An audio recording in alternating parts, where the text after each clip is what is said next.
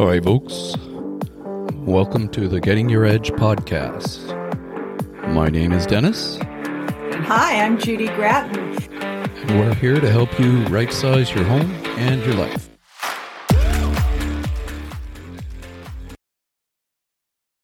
Yeah, dang it.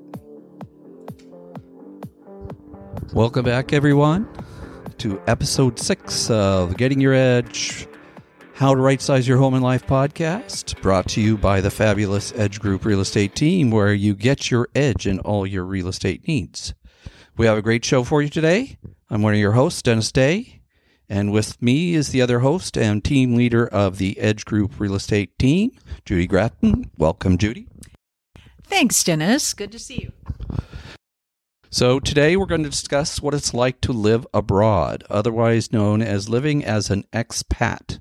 Our guest today is the most traveled man I know. His name is Steve Novak. How are you today, Steve? Just fine, Dennis. Thank you for inviting. Before we start the interview, Dennis and I ask you to do what all podcasters ask. Please, if you enjoyed this podcast, we need your feedback. Please like us. Share it with someone who could use this information. Write a review on Apple, Spotify, Google, or wherever you get this podcast. This will really help us to grow our audience. Okay, onward. Let me give you some background. Steve and I have known each other since about the 7th grade, right? And we won't tell you exactly how many years that is, but let's just say it's been some time. And we met in the 70s, a while back. Steve and I palled around in high school, maybe did a few slightly illegal things occasionally. But I think we really became good friends after you got your degrees through college. So let's give it a little background, Steve. Who is Steve Novak? Good question. Thank you. I didn't realize you were a psychologist, Dennis. I haven't talked to that. Normal Seattle, Kenmore, Inglemore graduate, University of Washington. I guess one big experience was going to Mexico as a junior in high school for a cultural exchange. And that sort of changed my life a bit. And I'm still very close to the people in Puebla, Mexico. Anyway, so I took a 5-year break between university and grad school. I was hired in New York 2 years and then was hired in Miami and they asked me to go to Argentina because of my knowledge of financial matters as well as my Spanish. And that was for a 6-month posting, expat posting in Argentina. And that was 30 years ago. So for those of you listening, I obviously don't like it down there. But for whatever reason, I stayed for the last 30 years. That's. Can you explain to people why people like you are referred to as expats? Is there a specific reason behind that? That's an excellent question, Judy, actually. I don't know how it is now, but back when I started working professionally 30-some years ago, an expat was somebody who was hired by a company with offices around the world and usually a 2 to 3 year posting in each country. So that's my definition of an expat. Anyway, so they sent me to Argentina. And then I went to Uruguay for 5 years, to Taiwan for 2 years, Italy for a year, and Nicaragua for a year. And I actually can't remember where else, but many, many countries. But so it's someone who is employed by usually a very large company, in my case, banking, and you have a posting every couple years. Mm-hmm. It seems to have morphed into anybody who's living abroad that's an American. So how many countries have you actually lived in, visited? Both. Well, as we were discussing earlier today, I go with 200 countries in the world, and this is not to show off. It just works out this way that, I think I've been to close to 70 countries in the world, which is above and beyond my expat experience, but So I've lived many places, but I've also traveled very, very many places. And then often people ask me, well, where have you lived for more than a couple months? It's not just airport. And I don't know the answer to that, but I would say probably 20 or 25 countries that I've lived in for more than 3 months. So if you have any questions, don't ask me. But, a lot of. All right, you've retired and you're based in Argentina, in Buenos Aires. What is it about Argentina and Buenos Aires that makes you want to live there? Mm-hmm. Yeah, I think the bigger picture is, as I mentioned earlier, as a junior in high school, I did do a cultural exchange program. And don't ask me how I learned Spanish, because I don't come from a Latin or Spanish family, but I've always said it's like you sit your child in front of a piano and they play, and you don't know why, because no one plays piano in your family. Languages for me is like that. So at least I have one positive thing in my history. And to your point, Dennis, why Argentina? Well, certainly Argentina being a Latin country. People ask me, do people speak English in Argentina? And I believe so. There's call centers. We all know about call center, are quite big in the Philippines, but also in Argentina. So I'm guessing, for those of you who might wonder, I don't speak Spanish, how would I do in Latin America? Certainly Argentina, I think, would be good. Why else do I live in Argentina? Part of it is just been there a long time, very friendly people, a very European culture.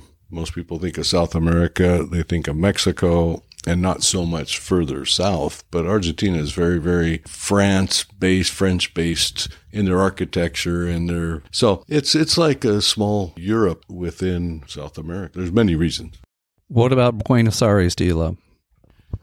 Yeah, I was born and raised pretty close to where I'm sitting right now, in rural King County, actually. My first posting after grad school was New York City, and for whatever reason, I fell in love with large cities. And Argentina it's not that big. It's only 15 million people.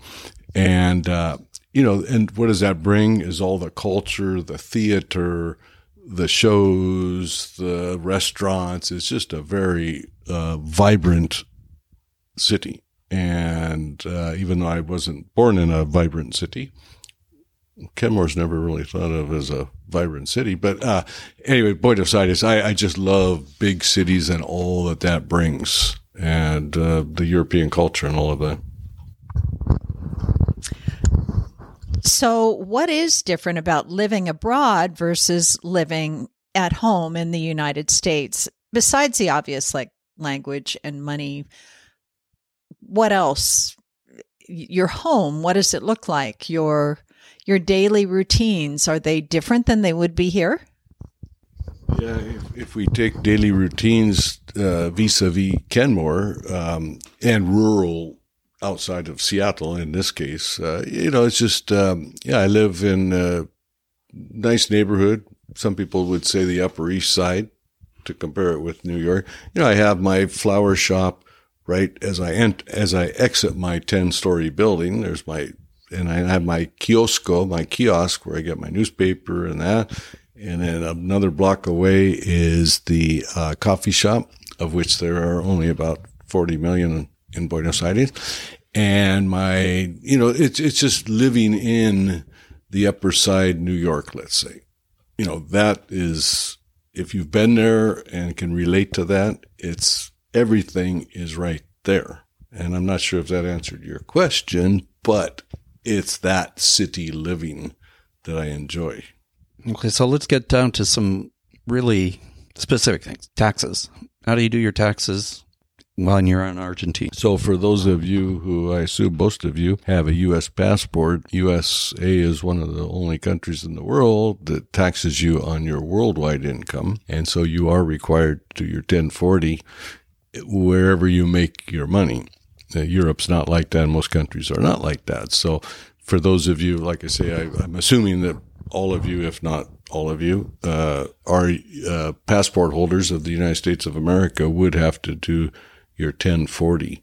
The only twist in certain countries, certainly Argentina, is they don't have a tax treaty, and I won't delve into that subject, but the U.S. and UK, for instance, have tax treaties. So whatever you pay, if you're working in the UK as a U.S., that part can be deducted from your U.S. Maybe not one-to-one, but they have a treaty. In Argentina, they don't. So if you plan to work in Argentina, you'd pay taxes to Argentina and back taxes to the U.S. So from a tax standpoint, it's not good, but I'm assuming that many of you listening are retirees who might not be making money in Argentina, but you still have to file your 1040. So you mentioned passports and visas. How do you deal with visas and living in other countries for an extended period of time? Yeah, the question of visas is a valid question. I actually don't know because I've been a green card holder in Argentina for 30 years, so I don't need a visa since I'm a permanent resident of. But for those of you who do not have your green card for Argentina, I believe you have 6 months each trip in Argentina. It could be 90 days, it could be 6 months, but there's no visa required. But that varies in other countries, correct?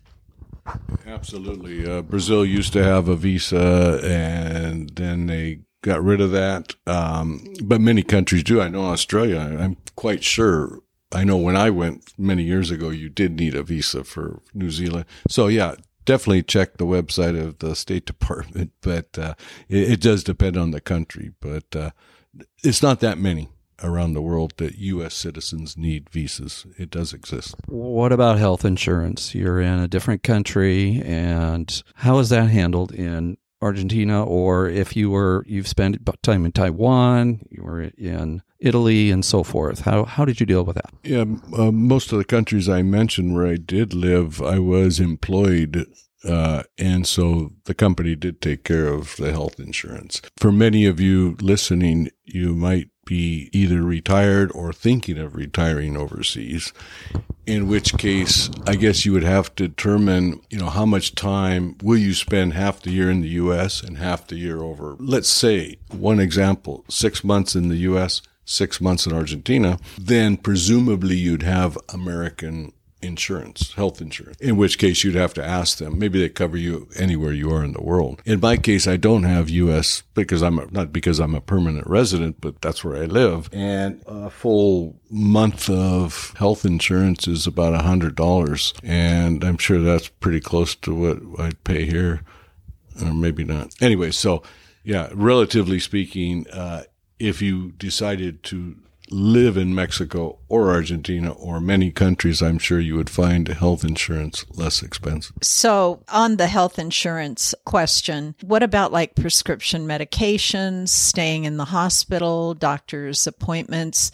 I know people that have gone to Mexico, if they stay there for a certain period of time, they can actually take advantage of the Mexican health insurance program, which is free. And so I think in every country, it's a little bit different along those lines. If you don't have a policy that you would use, like if you were just going to visit another country, is that correct? I believe Mexico would be similar to Argentina in this respect. And it's true around the world. If you got the money, you got better health. I could go to the public health hospitals in Buenos Aires where I live, but I think if I needed a knee replacement, I might not be alive by the time my appointment comes up.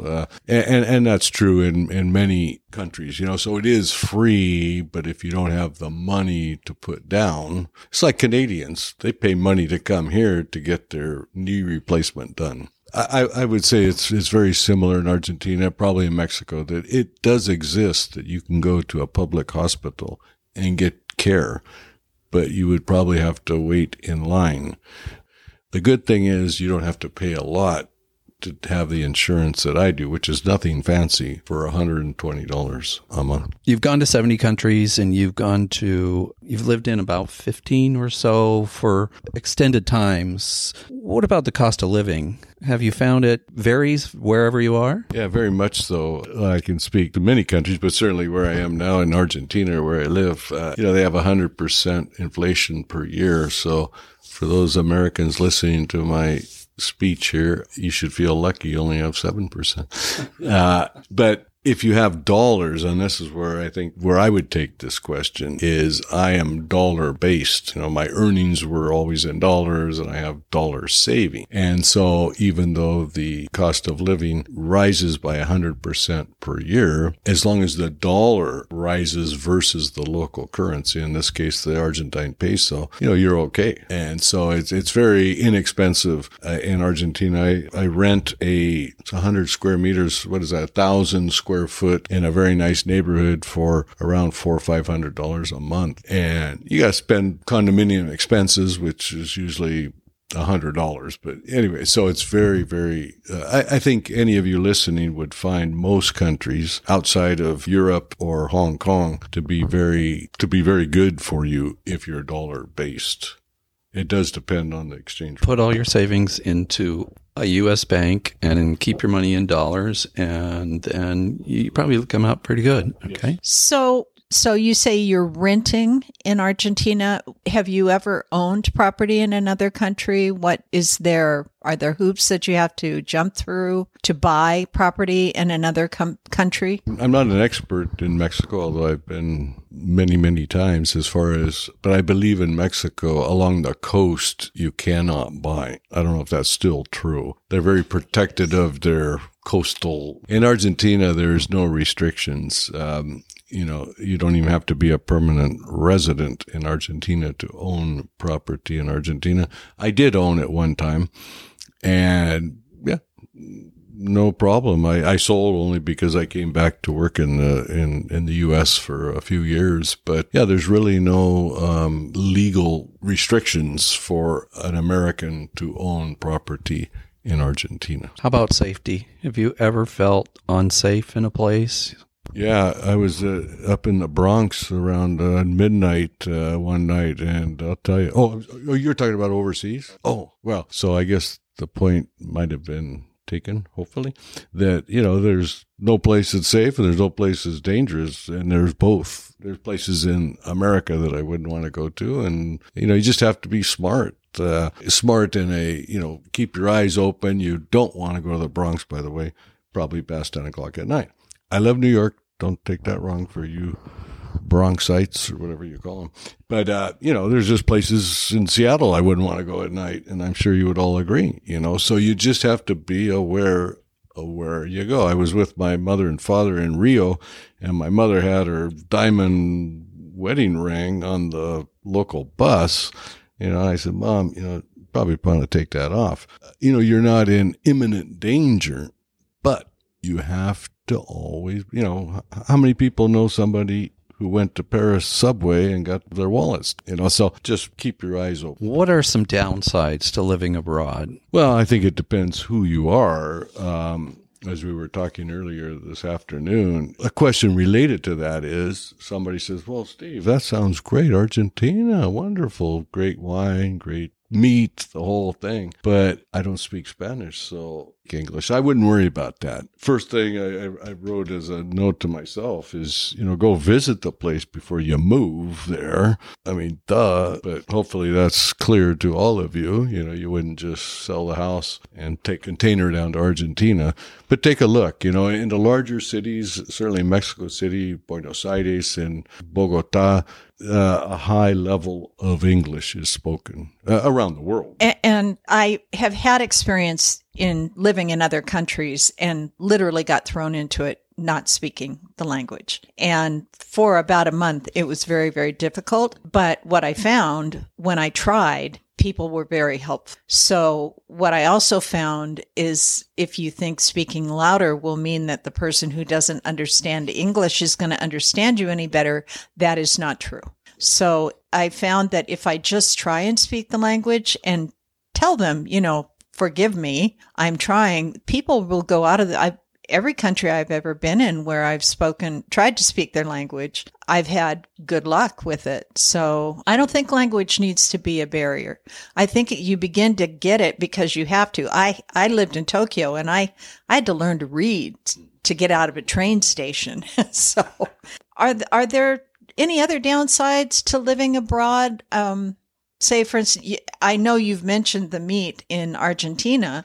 When I was in Japan the first time I was there, I found the nearest Kentucky Fried Chicken because initially I'd never tasted Japanese food, and at the time I didn't like it. So eventually I fell in love with it, and sushi and the whole 9 yards, sashimi, everything. But are there other things that, like the way the house is maybe built, sort of a thing? How do you, is it central heating, central hot water? Do you have to heat a hot water tank every time you use it? Things like that. So my career was in finance, so I always go to financial thoughts when I hear anything, actually, not just questions. But I think to just back up for a second on your question, Judy, is what's the motivation and what is one's mental thoughts on change? Because it's more than just language. It's more than just food. We could call that culture, the big picture culture. And so I would do a reverse pyramid, actually. If you really want to see it, just let me know. Or let Dennis know. But anyway, it's really an inverted pyramid. Are you, who are listening to this, are you okay to change the way you act, the way you see, the way you eat? Some people aren't, and that's okay. So, if you're just not there, then you're probably good to stay in Kenmore or wherever you might be. And that's okay. A lot of people stay here. So kind of work down the ladder is, okay, so I took a little Spanish. Okay, so that's a start. And I'd really like to participate in new culture. Okay. And you work down these decisions. And, if the first thing you think of is, well, I got to eat really good meat and drink good wine, but I don't speak Spanish and that doesn't make me comfortable, then, it definitely requires a second thought. All right, you've been only 70 countries. What country or new area is on your bucket list for places to go in the future? Yeah, like I said, there's 200 countries, and I'm only at 70, so I got 130 to go. So that would be my quick answer there. But yeah, as Dennis and I were talking earlier today, I've never been to Norway. No, where am I going? Oh, in April. I don't even know where I'm going. I'll have my people get a hold of your people. But Helsinki. I've never been to Norway. I've been to Scandinavia. Favorite country by far, favorite place, Jerusalem. I was fortunate to have gone there many years ago, and I would like to go back. It's not religious. I'm not Jewish. Is neither here nor there, but just gives me goosebumps thinking about, the dawn of everything we know, pretty much. And anyway, so yeah, going to Venice in, when did I say I was going? Yeah, in February, and Finland, and there's nothing that's going to stop me from jumping on a plane to go somewhere.